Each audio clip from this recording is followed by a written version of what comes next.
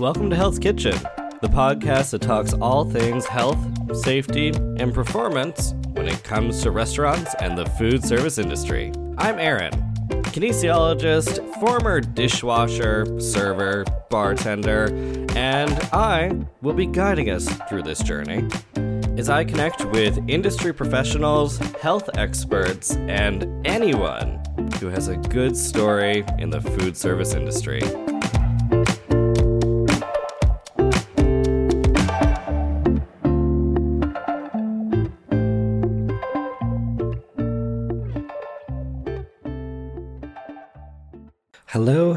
Hello, and welcome to another episode of the Hell's Kitchen podcast. And you just have me this week. I don't have a guest. It's a little bit of a shorter episode because I was working away on a few different things, adjusting to working from home, and I decided that I would chill out with my interviews this week and just have you listen to me and maybe use this as a bit of my own personal therapy, thinking about what is happening these days and what's going on in the restaurant community. So I hope you want to stay with me for this shorter episode on maybe some things I've noticed and found that came to the restaurant industry, where I maybe think things are going from here, and maybe how do we see a restaurant industry that actually has justice for the owners of the small businesses and the chefs and the servers who work for them, and really changing how we look at building a restaurant that has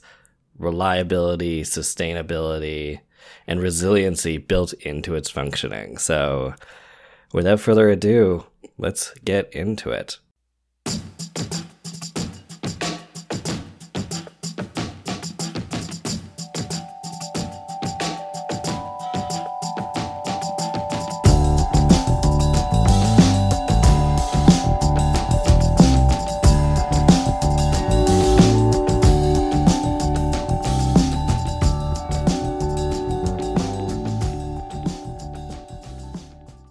I think the impetus for this entire episode came to me last night with the New York Times article that was released about what's happening in the restaurant industry right now.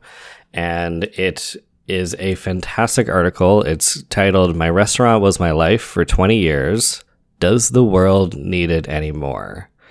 And it's by Gabriel Hamilton, who is the owner of the restaurant called Prune in New York, which I haven't been to, but now it makes me really want to see what was happening inside that space. But she talks in her article about how tough it is to keep a restaurant open and how tight the margins are, and how this crisis of COVID-19 didn't just it isn't a thing that destroyed or broke the restaurant industry. The restaurant industry was already having problems before this arrived. It just really showed how fragile everything is. And that's not surprising to me, but this article is so beautifully written. I highly recommend you go and read it to really understand the gravity of what it means to open a restaurant if you are an employee and maybe have never thought about that, or you listen to this podcast and you're not part of the industry. It really helps show the gravity of the situation. But one thing that really stuck out to me in this article was her talking about the need for restaurants of her style anymore. And not in the sense of like, are they a good business? Do they make good food? But in the sense of where we see the world going these days. Rent is really high. Restaurants are operating on insanely tiny margins, and they've cut everything they can, from lowering wages to changing how they do things, to increasing the volume in the restaurant to frantic levels to be able to balance out high rent costs and all these different things that all factor into why the margins are so tight. And it just makes me want to see a world where these types of artisans and business owners are in a place where they can flourish. Because right now, the current world we live in doesn't create space for them. They can't create a viable business where people can have regular hours and being able to make a living wage. All of these things really matter. And one of the things that really also stuck out for me in this article was that she wants to create a restaurant where the cooks that she employs can actually afford to eat there. And that's a really big issue within the industry as well, right? We create amazing food, but for people in a way that's not accessible for a lot of people. So this article really pulled at my heartstrings and really pulled a lot of things together that I was thinking about. And I know I talk about health and safety and performance, but you can't do anything if you don't have a business in the first place. So I really recommend you go read the article. It's really easy to access. I will put it in the show notes for you to find as well, but please go check out that article and see what happens with that when you read it, because it's absolutely amazing. That being said, though, what do we do from here, right? What do we envision the restaurant industry looking like in the future? And I think some things are really starting to come to fruition from the things that happen with COVID-19. So in 1 second, we're going to come back and we're going to get a little bit into that. Stay tuned.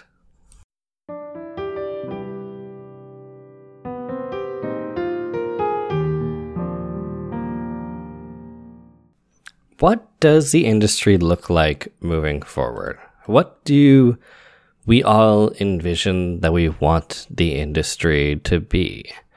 Because one thing that I think is happening in the background is we have a lot of people in the restaurant industry who are finally getting a vacation.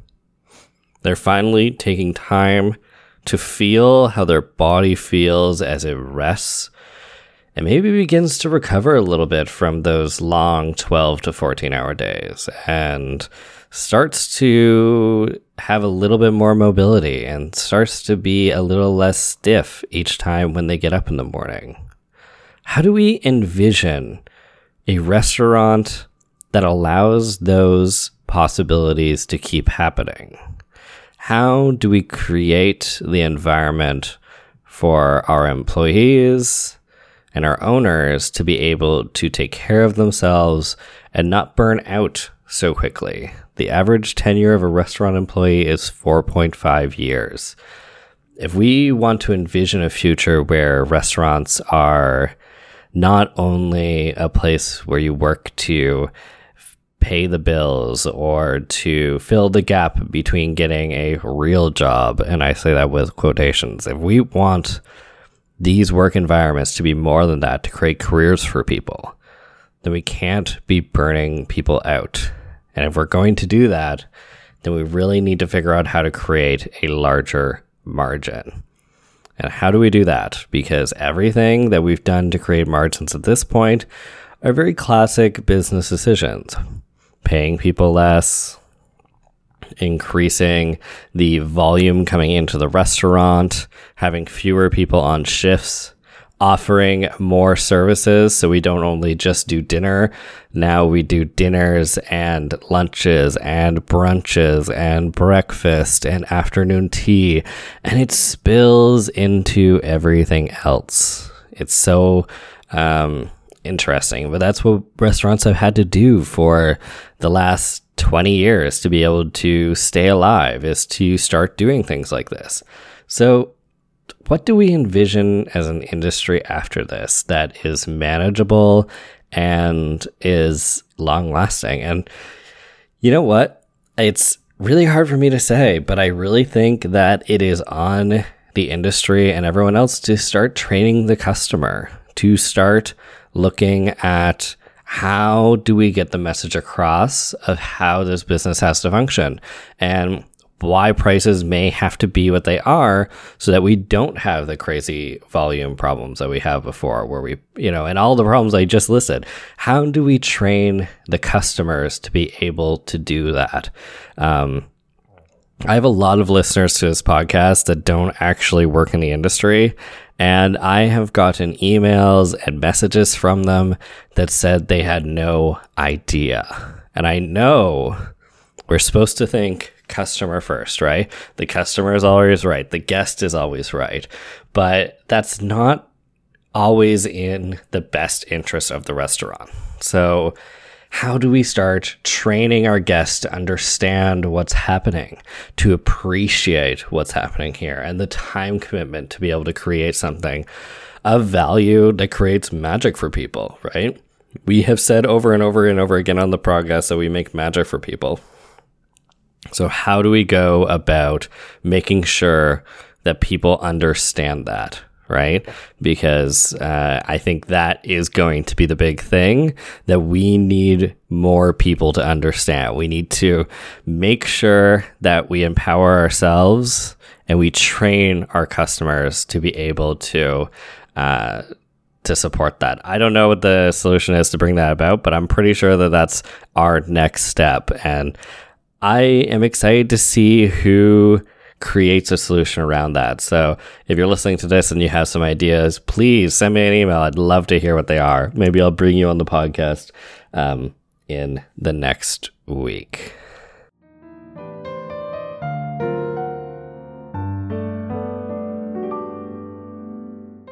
And the last thing I want to do today for this nice, quick little action-packed episode is to leave you with maybe some ideas of hope, maybe some tips and tricks for building yourself in a way that works under this pandemic. And the first thing I wanted to mention is really to only use your energy as much as that you feel comfortable with. I've noticed that for me personally, I have a couple really amazing days of productivity.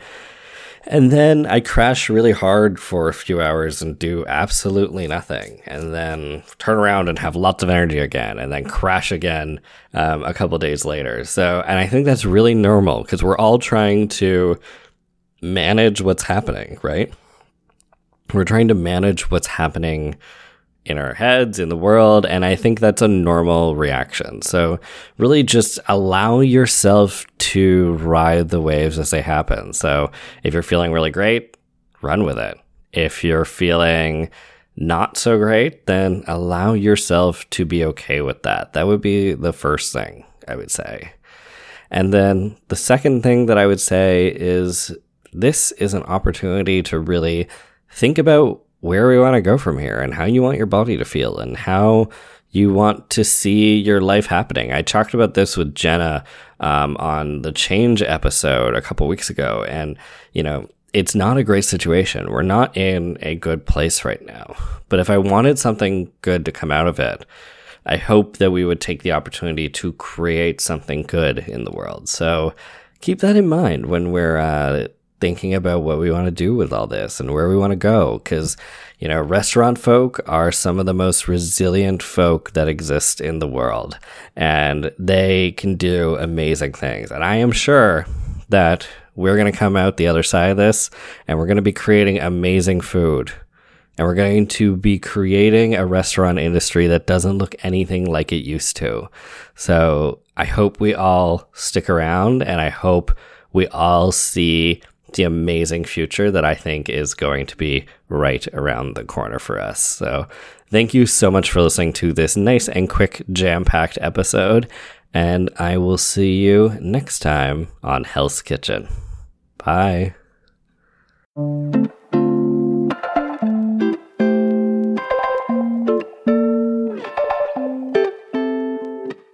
Thanks for listening to another episode of the Hell's Kitchen podcast. Now, if you want to contact me, my email is aaron@balancelifeservices.ca.